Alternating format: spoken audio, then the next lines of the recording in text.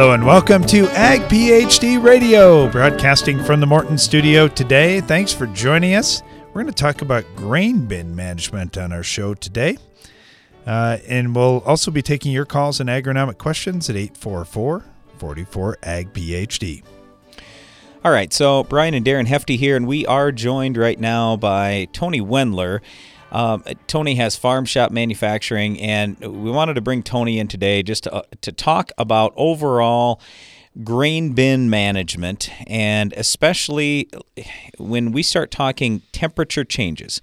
So, for example, even on our farm here, just in the last few days, we've hauled some grain out because it started to get a little hot, and it doesn't have to be in the summertime. It can be really any time of year. How are you going to know that? And we wanted to talk to Tony just a little bit about this and for Farm Shop Manufacturing, your grain temp guard. So, Tony, can you kind of explain, give us a little background on it and talk to us about monitoring that temperature in the bin?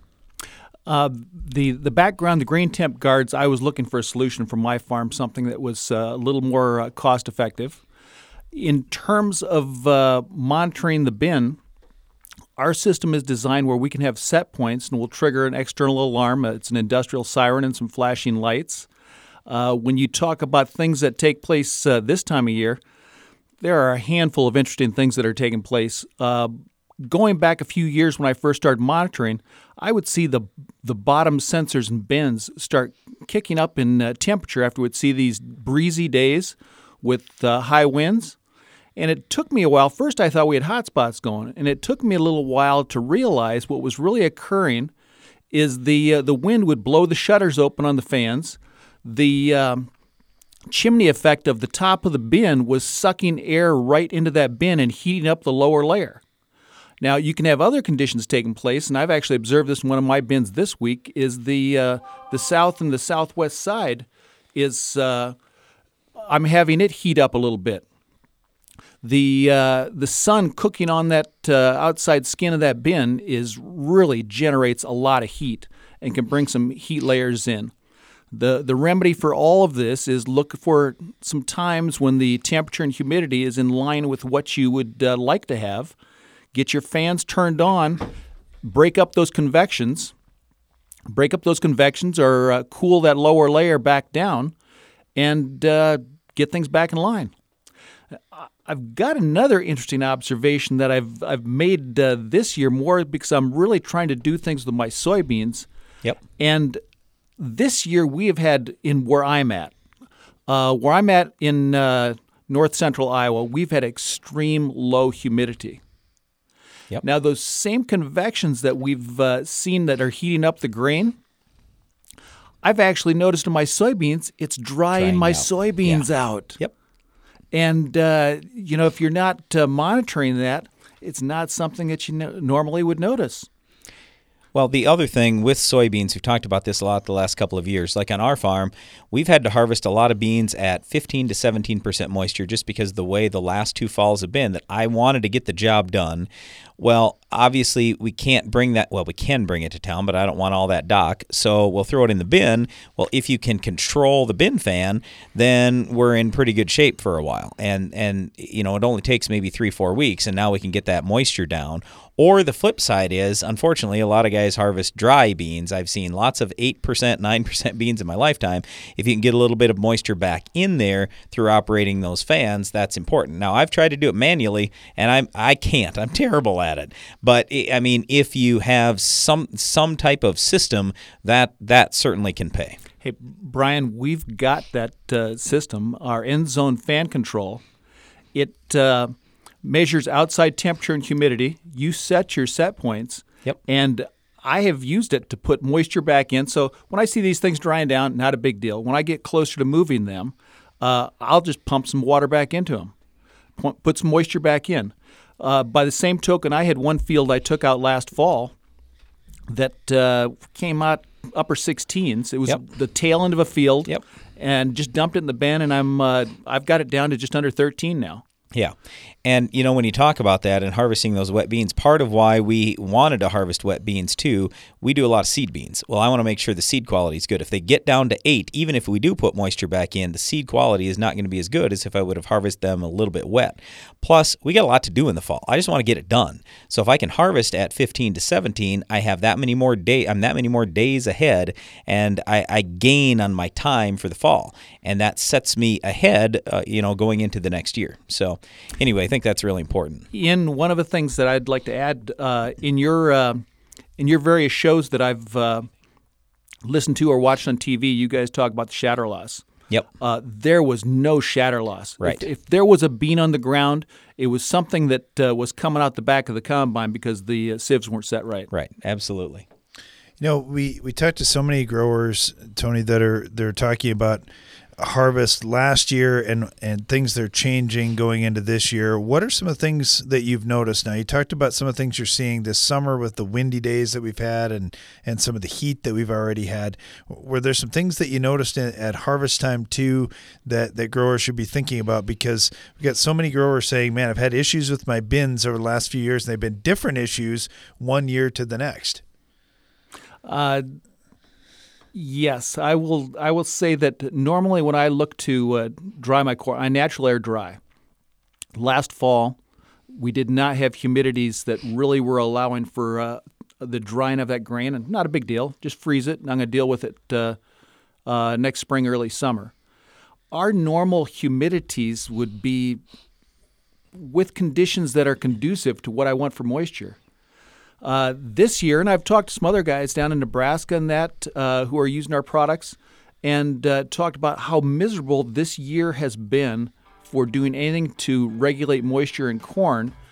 The humidities are so dry that it's taking the moisture off the bottom, pushing it to the top, so we're not drying the top, and we're dealing with over drying the bottom, and we can't fix it. And it's the opposite. Last year, I know, Brian, we were talking midsummer. We were so humid, as humid as, or actually more humid than Miami, Florida. Yeah, for sure. So if you're looking for more information on Tony and his company, Farm Shop Manufacturing, just go to farmshopmfg.com. Got a lot of great information there. And we'll be talking more here about grain bin management coming up right after this. You're listening to Ag PhD Radio. Sound the froghorn. Because there's a better way to control frog eye leaf spot in your soybean fields. Froghorn fungicide from UPL. Froghorn not only has a unique name, it has 2 modes of action that deliver excellent disease control. With Froghorn, you get healthier soybeans and better yields at harvest time, and you won't be subject to strobe resistance. So, get Froghorn and keep frog eye leaf spot quiet all season long. To learn more, talk to your retailer or UPL sales representative. Always read and follow label directions. Worried about glyphosate-resistant weeds and grasses in your corn? Unleash the power of new Impact Z herbicide and get the early post-application advantage you've been waiting for. Save $3 per acre when you combine Impact Z with a qualifying insecticide purchase. Go to buy2save3.com for details. Buy 2 Save 3 is a service mark, and Impact Z is a trademark owned by Amvac Chemical Corporation. All rights reserved. Impact Z is a restricted use pesticide. Always read and follow label instructions. Wherever you go, whatever you're doing, whenever you want. Farm your way with Case IH AFS Connect. Now you can farm, share data, and manage your fleet however, whenever, and wherever you want. Learn more at caseih.com/farmyourway. Oh my goodness, did you see Bob's gorgeous soybean rows? Totally. I couldn't believe how clean and weed-free his entire field looked. I'm so jealous. I heard he started using this new post-applied residual herbicide called Perpetuo, and its burn down and long-lasting residual power is making his soybeans literally the talk of the town. Ah, so Perpetuo's his secret. Yep. Talk to your retailer or visit valent.com/Perpetuo to learn more. Always read and follow label instructions.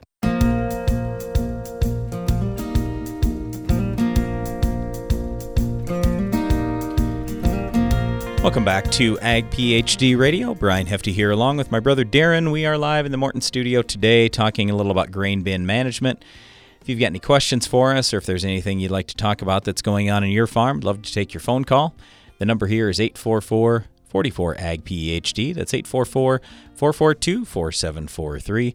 You can email us, radio@agphd.com, or you could send us a note on Twitter, AgPhD Media, Brian Hefty, or Darren Hefty. So, in our first segment today, we were talking to Tony Wendler. He's with Farm Shop Manufacturing. I guess just to kind of wrap that up, and we just wanted to thank Tony for actually being in studio. I think, Darren, that's our first in-studio guest we've had in since the whole COVID 3 thing, months. Yes. So that was nice. And we were able to social distance, too, by the way, just so you know. So no worries there. But anyway, we talked a little bit about just managing the grain inside the bin by controlling fans. And like I had mentioned, and I'll go back, this is probably 15 years ago, we were kind of forced into harvesting some wet beans. And I thought, well, this is easy. I mean, all you look at is temperature and humidity, and you can dry beans down just with air from 16 or 15, whatever we harvested at, down to 13. That should be no problem. I'll handle it. And, I'm shutting fans on and off, and I just didn't do it right. You have to have better monitoring than what I had back then, have better data, and be able to control some of these things, and you can do that now. So there are a lot of different systems out there. The one that Tony has and is if you go to farmshopmfg.com, you can look at the grain temp guard. That's really a really nice feature. I would also say when you're there, Tony also has the Germinator closing wheel, so we've done a lot of work with that and been testing that here at Ag PhD as well.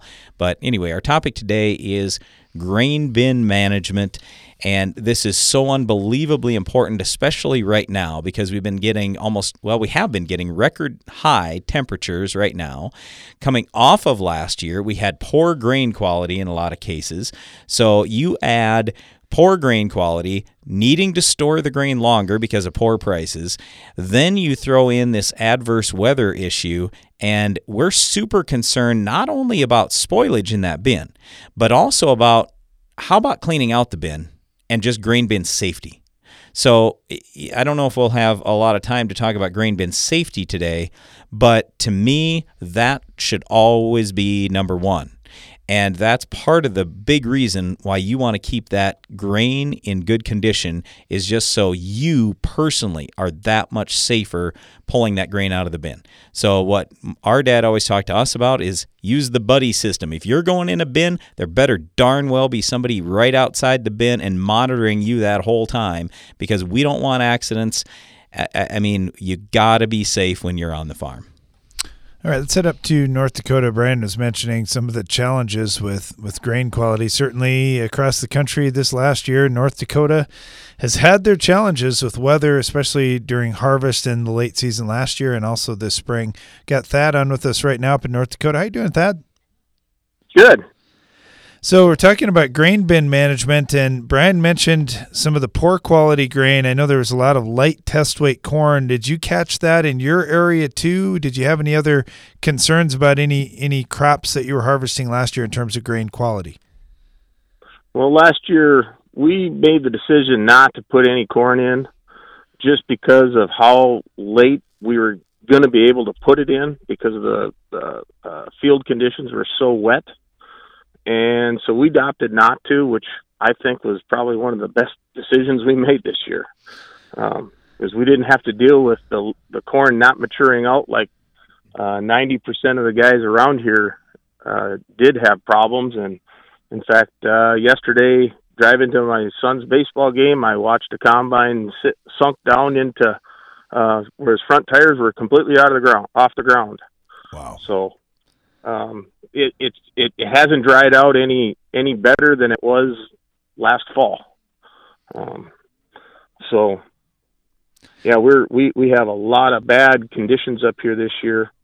Last year when we were harvesting in the snow, our soybeans, and we were taking them, and they didn't mature out either. And we were harvesting them at 19%. Wow. And we put them in the bin because nobody was taking them at the time. So what do you do with that? I guess what's your process? Obviously you're probably running some air there. Are you running heat as well?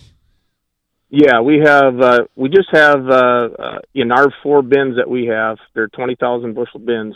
They just have a heat grid right in front of the fan. So we turn the heat on when we're running the fans. Doesn't matter if it's, 60 degrees out or 90 degrees out. We have the heat running just to dry the air out as it's going into the bin. Okay. So, and this is the first year that we used Tony's monitors, and this is the first year in the last 3 years that we didn't have a spoilage problem. Wow. So we've had spoilage problems the 2 years prior to this where we weren't able to see what was going on in the bin, That's fantastic. When you look at probably the toughest year that we've had for a long time, and to make it out of there without spoilage problems, even when you had to harvest grain in tough conditions, that's impressive. I've got a friend that farms in the extreme south, and he said they're always fighting heat. You mentioned you're harvesting in the snow, and the beans were wet too. I can't think of many more factors we could stack against you. So that sounds like it turned out better than expected. I'll throw the white mold in there too, because we had that. See, now you're speaking Brian's language on that too. But yeah, there were a lot of challenges. How about on the small grain side? Did you have small grains this past year? No, we just put in soybeans last year. We did not have any small grains. Yeah, I know one of the things that we always talk about, especially with North Dakota, is there's so many different crops being raised, and that makes it a little bit of a challenge where having some additional controls to monitor those bins is really valuable. Yeah, but I do know that other guys, I worked at a local deer dealership for 15 years, and so I talked to a lot of the guys around here, and being that they were my customers and whatnot. And the guys that did have small grains, their test weights were really bad. They were really low. There was a lot of fields that didn't even get harvested on the small grain side because they were too wet to get off. And by the time that the field dried out enough, the grain was shot. So, yeah, we didn't have much of a small grain harvest up here, to speak of. Now, you mentioned the conditions were still really wet even now in mid-June. What were you able to get in this year? What percentage of the acres in your home county got planted? We got about 50% of our crop in that we normally put in. We put in about 3,000 to 3,200 normally. And I just looked at the maps yesterday, and we got 1,600 done. So that's out of myself, and my two brother-in-laws. So. And this year, what did you put in for crop? What kind of crop did you get in this year? We just put soybeans in again this year because the field conditions were so crappy to put any wheat or any corn in early, and so we just went back with what we know doesn't hurt us in the long run. Nope, so, I certainly see that. Yeah, what a challenge. I think we're getting a lot of questions about what's happening in North Dakota from farmers everywhere, just saying, what are the guys doing? And I know we've got struggles up into Canada as well. That, man, it's a challenge. I'm glad you at least got half the acres in to at least have some crop to manage. What are you doing on the other half? Just curious. I only got about 30 seconds here.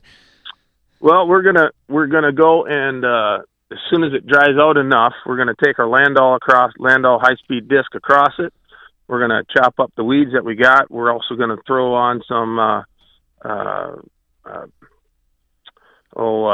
cover crop, and then we're gonna take our drag across it and cover it up, and hopefully in the fall we can spray it off. So. Yeah, I like that plan. I like that you're going to at least get something growing out there. I think that'll really help you out for 2021. Hey, Thad, thank you so much. Really appreciate having you on. Thanks for sharing a little bit about what's happening on your farm, and good luck here the rest of the season. Stay tuned. We'll be right back.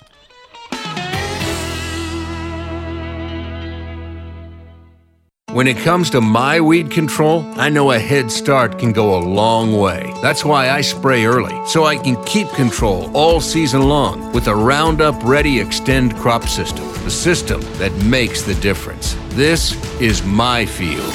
Choose the Roundup Ready Extend crop system for control of more weeds than any other soybean system. Featuring XtendiMax herbicide with Vapor Grip technology to manage tough-to-control weeds, including up to 14 days of soil activity, along with the field-proven performance of Roundup Ready to Extend soybeans. Now you have the right tools to extend your weed control and extend your yield with the system that makes the difference. Learn how you can put the system to work in your field when you visit RoundupReadyExtend.com. XtendiMax is a restricted-use pesticide. Performance may vary. Always read and follow grain marketing and all other stewardship practices and pesticide label directions. Check local regulations for specific requirements in your state.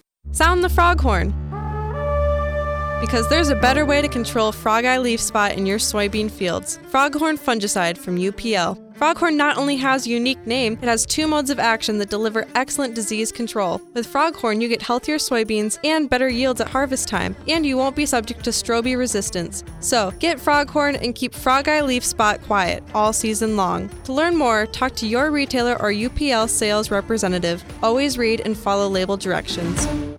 You're all set with the 4x4 turbo diesel truck. How about some options? Spray and bed liner? Absolutely. Tailgate step and Nerf bars? Gotta have them. Tie-down hooks and stainless steel toolbox? You know it. Tinted windows? Of course. Options are good. That's as true in the field as it is with your pickup. In addition to taking care of tough weeds, new Open Sky herbicide gives you more rotational choices than ever before and an easy-to-handle formulation. Gooseneck tow package? Yep. Discover more Open Sky details at OpenSkyHerbicide.com.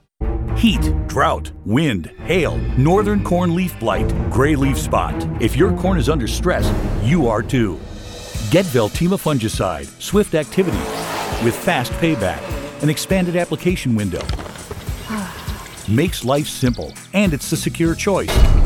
With powerful residual for visibly healthier corn. Swift, simple, secure. Veltima fungicide. Call your BASF rep today. Always read and follow label directions. Veltima fungicide is not registered in all states. When it comes to commanding herbicide formulations, you know New Farm. New Farm brings you Panther SC, an animal when it comes to speed of control and long residual on a broad spectrum of tough broadleaf weeds like mare's tail, Palmer amaranth, and water hemp.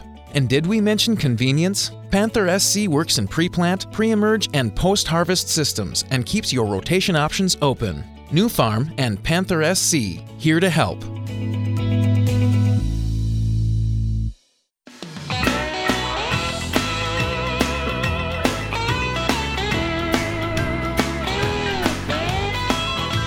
Welcome back. You're listening to Ag PhD Radio, broadcasting from the Morton studio. Today, our topic, grain bin management. And man, is this important this year. We've already talked to a number of farmers over the previous few months here, talking about issues in the bin. We had a lot of challenges with 2019. Harvest wasn't easy either in a lot of areas. We really encourage you, if you haven't checked your bins very recently, get out and take a look again. Let's head over to Iowa. We've got Roger with us right now. Roger, how are you today? Good. You know, it stinks when grain prices are down because that means we got to hold on to grain longer and be worried about it. How about on your farm? You got bins that are full, and what are you seeing in the bins so far? Well, they're full because the ethanol is slowed way down to just about nothing. So your places to get rid of the corn are a lot less. And what we've seen in the bins by keeping it is the temperature changes in the spring and the humidity, and naturally you're going to have some red flags, and that's kind of where it's at. Do you have a program on your farm? Are you using electronics? Are you checking the bins physically each week? How do you do things? I've got the farm shop grain monitor on the bins, each bin, and the probes up there, they keep track of the humidity and the temperature. And once a week, I religiously go around and record it all on a piece of paper. Then I keep pictures of it in a file to know if the grain is changing or whatever. And it'll tell you right away when you start see the temperature go up or the humidity change that it's time to run the fans. You know, that's a great point. We talk a lot about in your fields to be out there once a week and just scouting, looking at what's going on in the field. It makes sense with the bins too. My dad always told us this when we were kids and we were storing corn that we were using for feed, and so he's really concerned about the quality of that just from the standpoint that it's going to go through our animals as well. But he always said, look, the best condition that grain's in is the day we put it in the bin. We got to watch it. We got to be careful. We can't have any spoilage out here. And now we've got control systems like this that we can make the grain potentially even better in some cases, but we sure don't want to see it go the other way. No, it's just a mess when it crashes on you. And that a lot of times it's just because it hasn't been checked. And, we've been doing this for 40 years. And as you get older, it's harder to climb the bins, and with this system here, you just stand on the ground and read what's going on, and you don't have to climb the bin. You don't have to worry about frost and ice and rain or anything else. You just look at the monitor, it tells you what's going on, you know what you got to do. Yeah, that is fantastic. Do you notice any differences then with corn and with soybeans? I'm assuming you maybe have some of each in the bins? Yeah, I've got some bins with beans also, but corn is usually the bigger problem. Beans typically stay pretty stable, but it also depends on the moisture they were taken out at. If you're 14 plus moisture, then you could easily have some issues there. Yeah, you're right about that. I mean, you think about it, a lot of times we're harvesting beans in the 10, 11, 12, 13 range to start with, where corn a lot of times is much wetter than that. So you're right, there is inherently a little more risk on the corn side. Did you have any issues at harvest time? Was there anything you were especially concerned about going in the bins this year? Just the variability in the field. We had just a crazy year last year, and, you had some replants, some that germinated better than others. And the moisture going through the field would easily vary, 3-4 points going across the field is what we saw. Wow. Yeah, you're not alone on that one. It was definitely like that. How about conditions this year out in the field? Do fields look pretty good? And even in your area, there have been some replants there too? There's been a few replants, but nothing like last year. Nothing at all. It was just about ideal spring conditions. And then we had a couple 3 to 5 inch rains. But the tile have been doing their job, so it's very small areas that have been replanted. Yep, that's good. That's good. Yeah, we don't want another 2019, not like what you guys faced in your part of Iowa. We're talking with Roger right now over in Iowa. And Roger, thank you so much. Really appreciate you sharing a little about what's going on and how you're managing those grain bins. Good luck here the rest of the growing season. Yep, thank you. Let's head over to Nebraska. We've got Gilbert with us right now. Gilbert, thanks for joining us. Hi, how are we doing? Well, good. Now, I hope I'm not making you nervous here because we wanted to talk to you about grain bin management. And I know as soon as we say that, a lot of guys are like, oh, no, is there a problem out there or something going on? But I'm assuming you've been keeping an eye on them this year, too. Yes, we have. It seems like we've got a few bins that are kind of showing more moisture than what we thought they would. So we're kind of hauling from different bins to keep track of it all. But otherwise, it's storing pretty decent. That's a good point. I know this fall we ended up with some bins that we kind of overfilled with the intention that, we'll remember after harvest when we have a little more time to pull a load or two out of those. How do you handle it? Do you overfill bins and then just make sure you get a couple loads out just so you can get harvest done, or how do things work on your farm? We usually pick the bins pretty well, and then as time allows, the next 30, 40 days, we'll go out and take out the core and the peak, and then, of course, take a moisture check, and see what the moisture's at, so we kind of know where each bin is at the time. What does grain quality look like? You said you've been pulling out of some of the bins already. Is it looking good? Is it holding well? Yeah, it's holding well. Our test weights were, pretty decent, and some of them are excellent. And then, but like I said, we have a few bins that were wetter than what we thought they were when we put the grain in. So we're kind of battling with that a little bit. But as a whole, it's coming out nice. We check our bins every 2 weeks, and run the fans for 3 to 4 minutes so we can kind of get see what the odor is and let's just say the temperature of the bin. We have some bins with the grain temp guards on, so we are a little lax maybe at running those fans as often.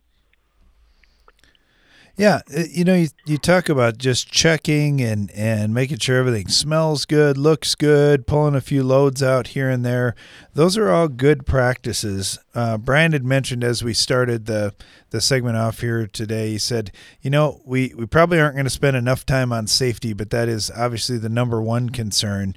Do you have a strategy? I know you mentioned you have some bin controls, so it's not like you have to go climb in every one of these bins, but is there a two-person process that you do, or have you just used these to get it down to one? No, it's usually one person checking them at the time, yes. But like I say, we have ladders on some bins and stairs on others, so it is, there is a safety concern, and so it is nice just to be able to walk up to the bin at eye level and see what's going on, the temperature and the humidity that's in it. Keeps you from climbing the ladders and the stairs. You bet. So looking at this year, Gilbert, how does the crop look in your area? Well, we are looking pretty good. A lot of it was planted, by the 10th of May, corn and beans both, and we were a little lax on subsoil moisture is good, but we're getting a little dry on top, and then we did have some rains come through.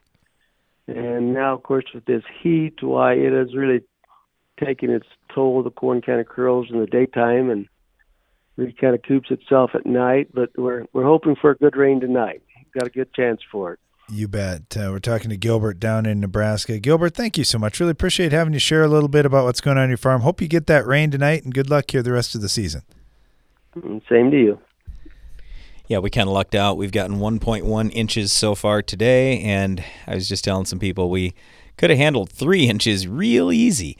We've already had 7 days above 90 degrees this year. Last year we had a grand total of 4. Well, we've had 7 days so far in June above 90. So we'll see what the summer ends up bringing, but so far most of the crop looks pretty good. We like early heat up this far north in the United States. All right, so just kind of wrapping things up on grain bin management. I said it earlier, but we really, really want you to stress safety to everybody in your farm operation, and that's part of the big reason why you need to keep grain quality great year-round. So we talked about fan controls, just hopefully doing a good job harvesting and everything, keeping the fines and all that kind of thing to a minimum, spreading those around the bin. There are a lot of things you can do to improve that grain bin management. We just encourage you to continue working on that as time goes on. Well, we're going to get to your questions in the Ag PhD mailbag next.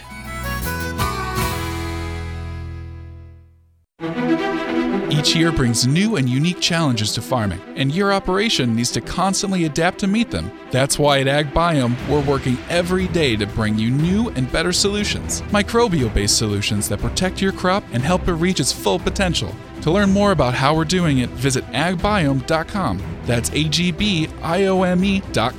Ag Biome, feeding the world responsibly, partnering with microbes for human benefit.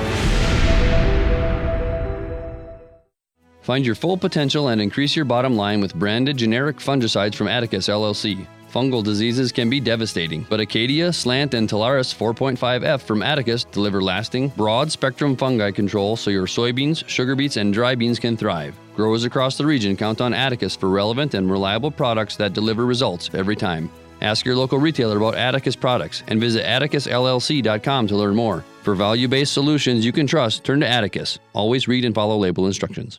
Pentair Hypro 3D nozzles are your premier choice for fungicide applications. Syngenta fungicide application field trials have shown Hypro 3D nozzles provide a yield advantage of up to 10% over other nozzles, maximizing the return on your fungicide investment. Learn more at pentair.com/hypro. How much money are you leaving in the bin? Get your grain in ideal condition with the Grain Temp Guard monitoring system from Farm Shop MFG. And with deep preseason discounts on all Grain Temp Guard units, now is the best time to upgrade. Order today at farmshopmfg.com.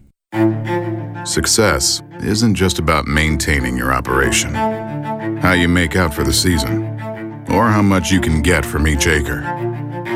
It's about doing precisely what needs to be done to feed your crop and grow your legacy, all the way down to the last drop. AgroLiquid Precision Crop Nutrition. Apply less. Expect more. Find a retailer at agroliquid.com. You deserve to have a building that will last for generations. With more than 110 years of experience and thousands of satisfied customers, Morton Buildings is the industry leader you can trust. Unlike other construction companies, you work with Morton Buildings craftsmen from conception to completion. There's no better time to buy. Lock in your new building for 2020 today. Contact your local Morton sales office or visit mortonbuildings.com. If you're looking to get the most out of your foliar nutrition and fungicide programs, ask your ag retailer about Nutex EDA from Sipcam Agro. Nutex EDA has been proven to increase foliar micronutrient tissue levels and maintain those levels for an extended period of time. When tank mixed with fungicides, Nutex EDA helps support plant health, resulting in higher quality and yields. Nutex EDA is an affordable and effective solution that should be part of every grower's high-yield toolbox.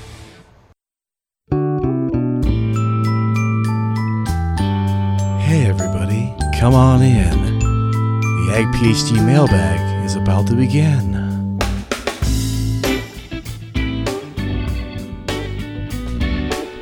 Welcome back. You're listening to Ag PhD Radio, broadcasting from the Morton studio. It is time for the Ag PhD mailbag. That means we're taking your calls and agronomic questions throughout the rest of the show at 844-44-AG-PhD. If you want to email us, radio@agphd.com is a place to do that. Got a few pictures in from somebody today. We're going to maybe talk about those here in a little bit.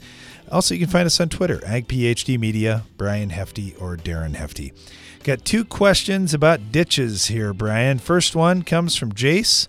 And Jace is in Indiana and says, I'm curious what your best recommendations would be in way of herbicides for maintaining side ditches and roadsides, spraying around culverts, standpipes, telephone poles, and field edges. Looking for something safe, effective, and lasting. Hey, those are three great things, Jace. I agree. I like that too. Safe, effective, and lasting. Well, the lasting gets to be questionable. And here's why I want to talk about this. So Darren said, hey, I'm going to ask this question coming out of the break. This is during the break. And I go, just say it because we need to talk about this a little bit. It's not as simple as Hyvar. That was the product Darren brought up. He goes, yep, he's probably asking about Hyvar or, Pramitol, one of those ground sterilants. And I get that because people want the long lasting. But the problem with that, because believe me, we have used plenty of that around our place and all over for years. The problem with it is twofold. Number one, erosion. Number two, leaching. Let's start with the erosion. Okay, let's say that you kill the vegetation that's around poles, culverts, things like that. If there's no vegetation there to hold the soil in place, what happens when you get a great big rain? Even what we had today, just over an inch of rain during the day today, you're going to have washouts starting there. Well, as this happens more and more and more, pretty soon you got fix-up work. And if there's one thing I hate, it's having to do jobs that don't pay me any money. So on the farm, we got all these jobs that are important, and many people don't do those jobs that could make crazy amounts of money, like doing your own spraying, your own tiling, your own field scouting. I mean, all these things you could do yourself because we're so busy fixing up all these messes. So, I mean, it's like waterways. I understand the purpose of waterways. I'm not saying we don't want waterways, but I hate all the work. It's just work because things wash out. And anyway, here's where I'm going with this. You can use Hyvar or Pramitol, and that is an option for you. But I'm worried about the erosion. The leaching, where I'm going with that is we have a lot of hills where we farm and around our farm place and everything. We've sprayed Hyvar or Pramitol or whatever right next to the buildings, and oh, great, we don't have to do any trimming or mowing there. Well, number one, erosion. Number two, a little bit of that stuff leaches down the soil, then washes down the hill. Or it's leaching underground below the hill, and then you get these streaks out in your grass there. So bad followed by bad. So I'm just not real big on that. I'd rather just kill the broadleaf weeds and leave the grass in ditches and around culverts and poles and things like that. So usually people talk about 2,4-D. Now, Corteva had the best product that's been developed in the last 20 years called Freelix. Or you could basically get Enlist 1 for Enlist crops. Now, the Enlist 1 has another drift retardant in it, but basically Freelix is Enlist 1 without that drift retardant. And then they pulled Freelix from the market for us. And I'm going, what?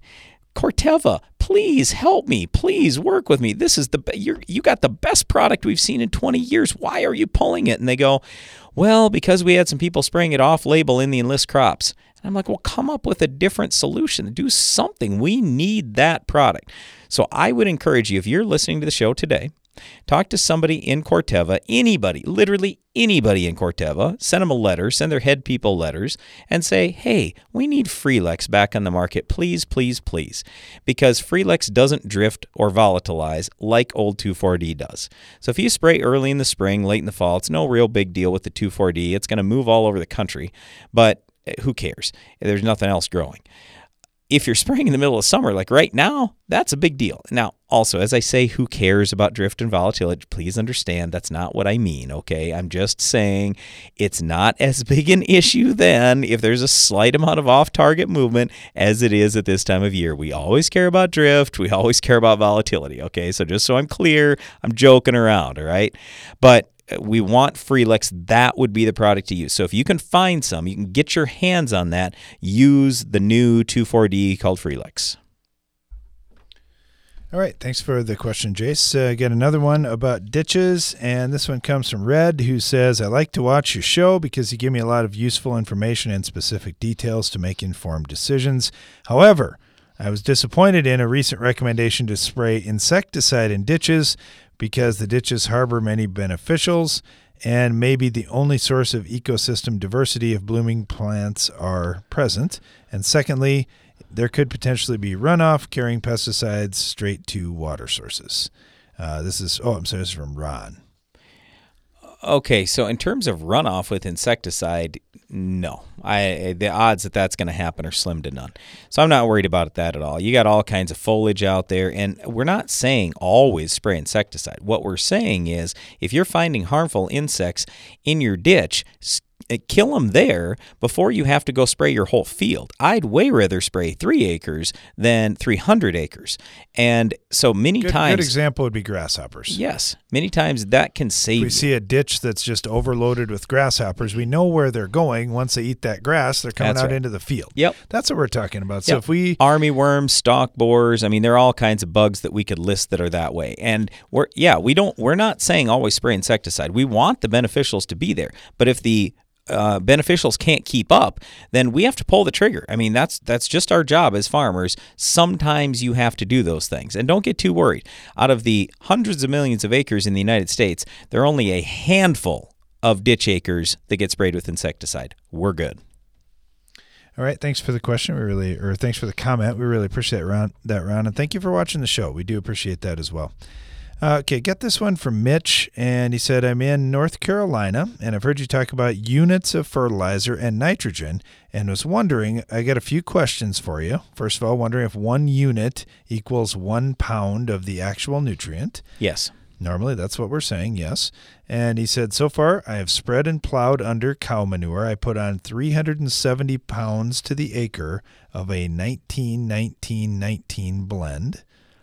And now the corn is almost knee-high, and I went in last week and put 300 to 400 pounds per acre of nitrogen on with stabilizer. Now, I don't know what type of nitrogen. That would be a good question. Right. Maybe urea? He said the sample showed that he needed 120 to 160 units.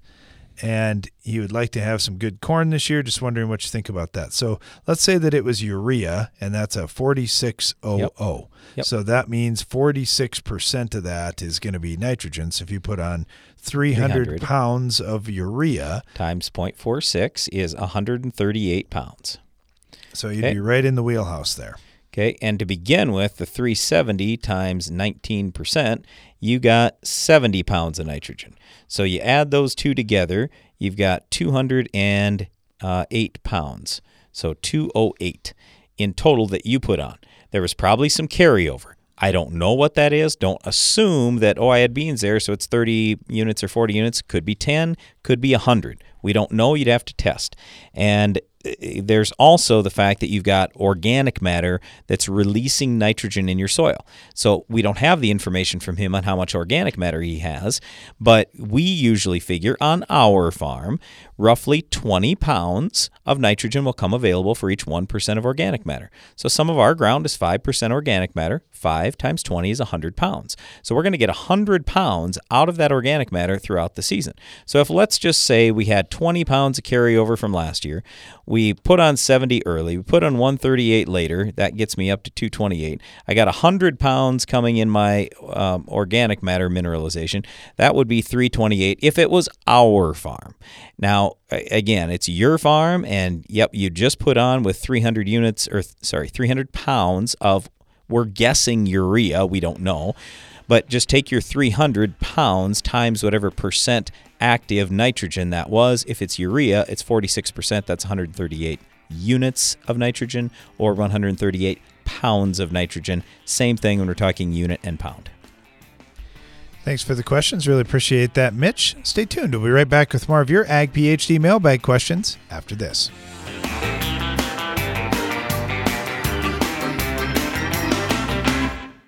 Want to cut production costs without losing yield? Brian Ryberg from Buffalo Lake, Minnesota has done just that. Here's his story. We began using a soil warrior on our farm the fall of 2014.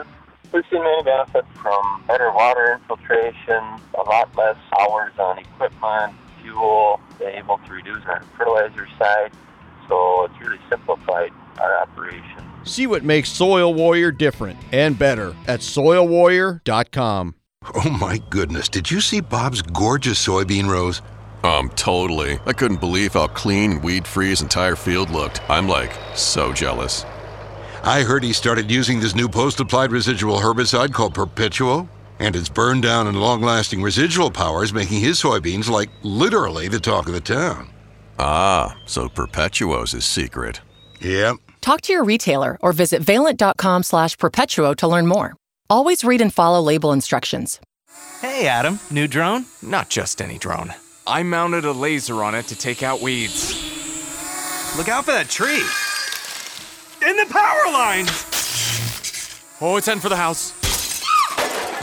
There's a simpler way to protect spring wheat from weeds. Perfect Match Herbicide. The broadest spectrum weed and grass control in one product. Learn more at perfectmatchherbicide.com. Always read and follow label directions. The laser. Success isn't just about maintaining your operation, how you make out for the season, or how much you can get from each acre. It's about doing precisely what needs to be done to feed your crop and grow your legacy, all the way down to the last drop. AgroLiquid Precision Crop Nutrition. Apply less, expect more. Find a retailer at agroliquid.com. You need a powerful herbicide to fight the war on weeds. Bellum is Rotam North America's mesotrione herbicide, and it fights against the annual broadleaf weeds attacking your cornfields. Winning this battle means higher yields, lower cost to you, and maximized profitability. For long-lasting and residual weed control, check out Evinco, Vilify, and our newest mix, Rixa. For application, flexibility, and season-long control, that's Evinco, Vilify, and Rixa, powered by Bellum. For more information, visit bellumherbicide.com. That's BELLUM herbicide.com. Stop losing money from your stored grain with the End Zone Fan Control System from Farm Shop MFG. Hot spots and moisture in your bin can cost you thousands in lost revenue. The End Zone monitors outside conditions to run your fans exactly when you want them to, naturally bringing your grain to ideal temperature and humidity. Master bin management with the End Zone. For more information, visit farmshopmfg.com.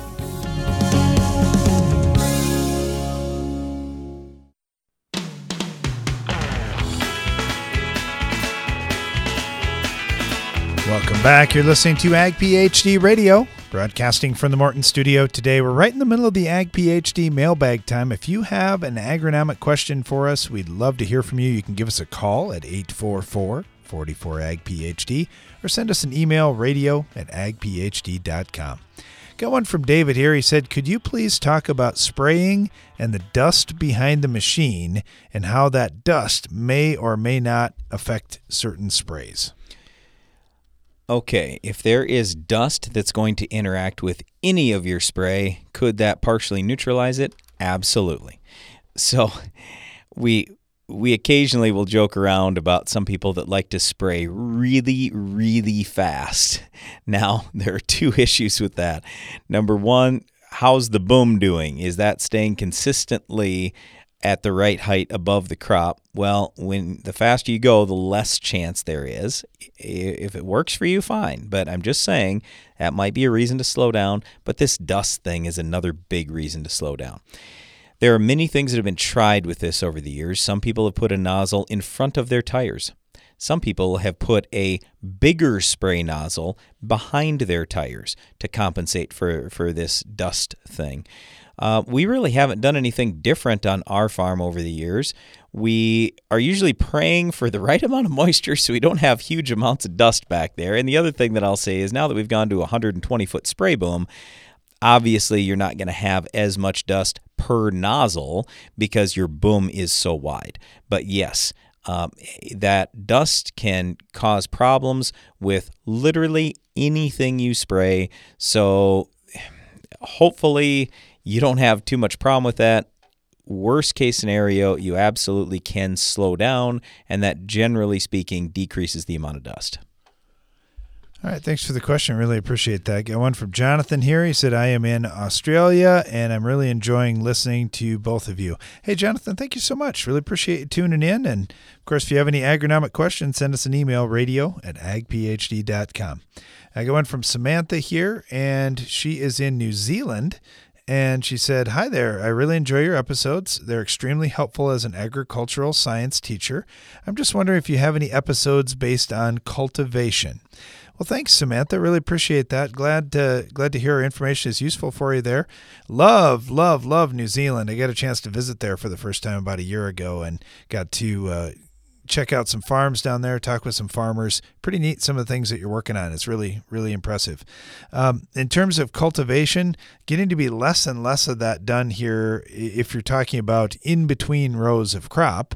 If it's about tillage, we've got a lot of episodes about various types of tillage. But in terms of running a cultivator in between rows of crop in the major crops like corn and soybeans and cotton, not as much of that done. A lot of it's done with herbicides, or a lot of guys going no-till or reduced till over the last few years. So that's been a big change up here. So I don't know, Brian, have we done any episodes around cultivation? I don't know that we have.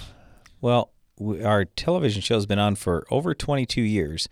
Odds are pretty good. We've talked about cultivation at some point. I wonder how many shows that is. We've done a brand new show every week for 52 years. Or 52 years. 22 years. You may be 52. I'm not quite that old yet, Brian. 52 shows per year. So we may have talked about that. If we have, I don't remember exactly. I will say this, with cultivating in crops, what we used to always worry about was a couple of things. Number one was, for us, was the moisture loss. We're in a dry area of the United States, and we felt like we would lose an inch of rain. That's what we always talked about. It was, we lose an inch of moisture by cultivating. The other concern we have is cutting off the roots. That's why we wanted to do it, do the cultivation as early as possible in the season so we get it done. We would a lot of times put some more fertilizer on that way, which it was a decent way to go.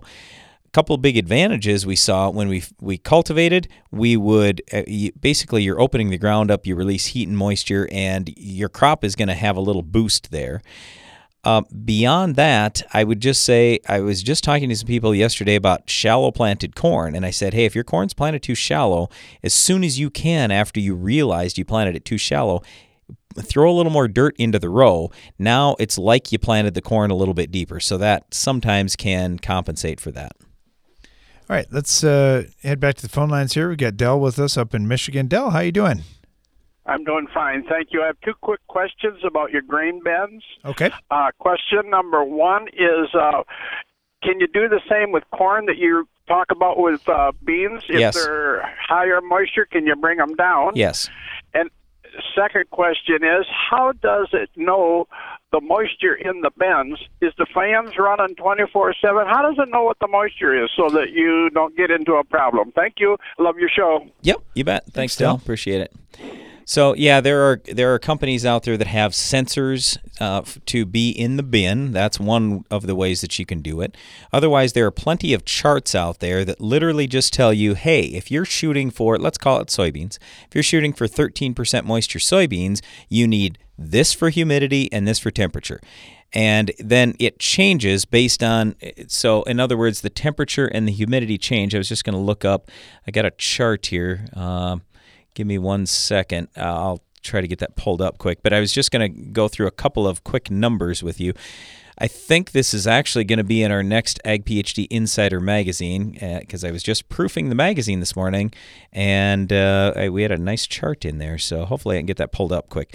But anyway, the point is simply this. Having sensors in there, then you're going to know what's actually in the bin. Certainly you can test some of the grain if you want to as you're pulling some out and you go, ooh, that's not good or whatever, but having the sensor in there is super nice.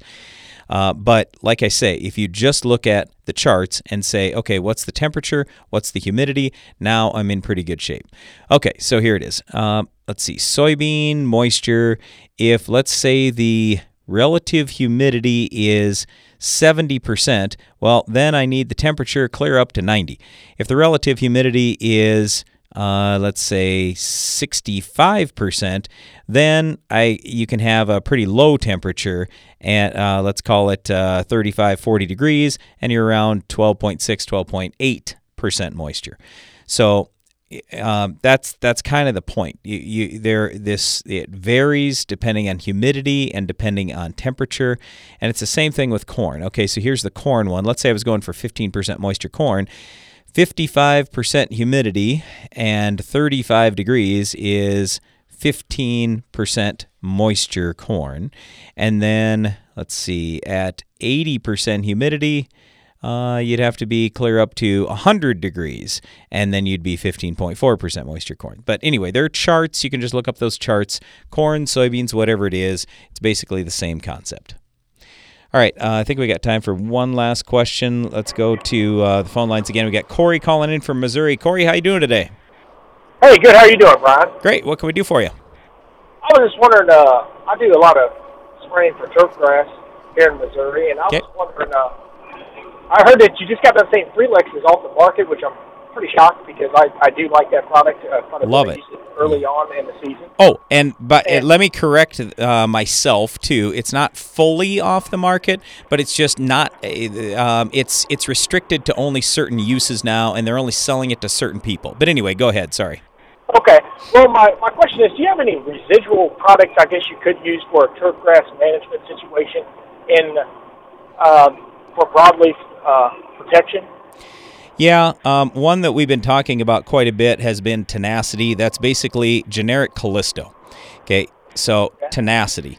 And that's the HPPD chemical family, has a lot of good activity on broadleaf weeds, has some pretty good residuals. So that's probably the number one product that we now talk to people about in turf grass. Okay, awesome. Well, Brian, I appreciate it, man. And like I said, thanks again. You bet. Yeah, thanks, Corey.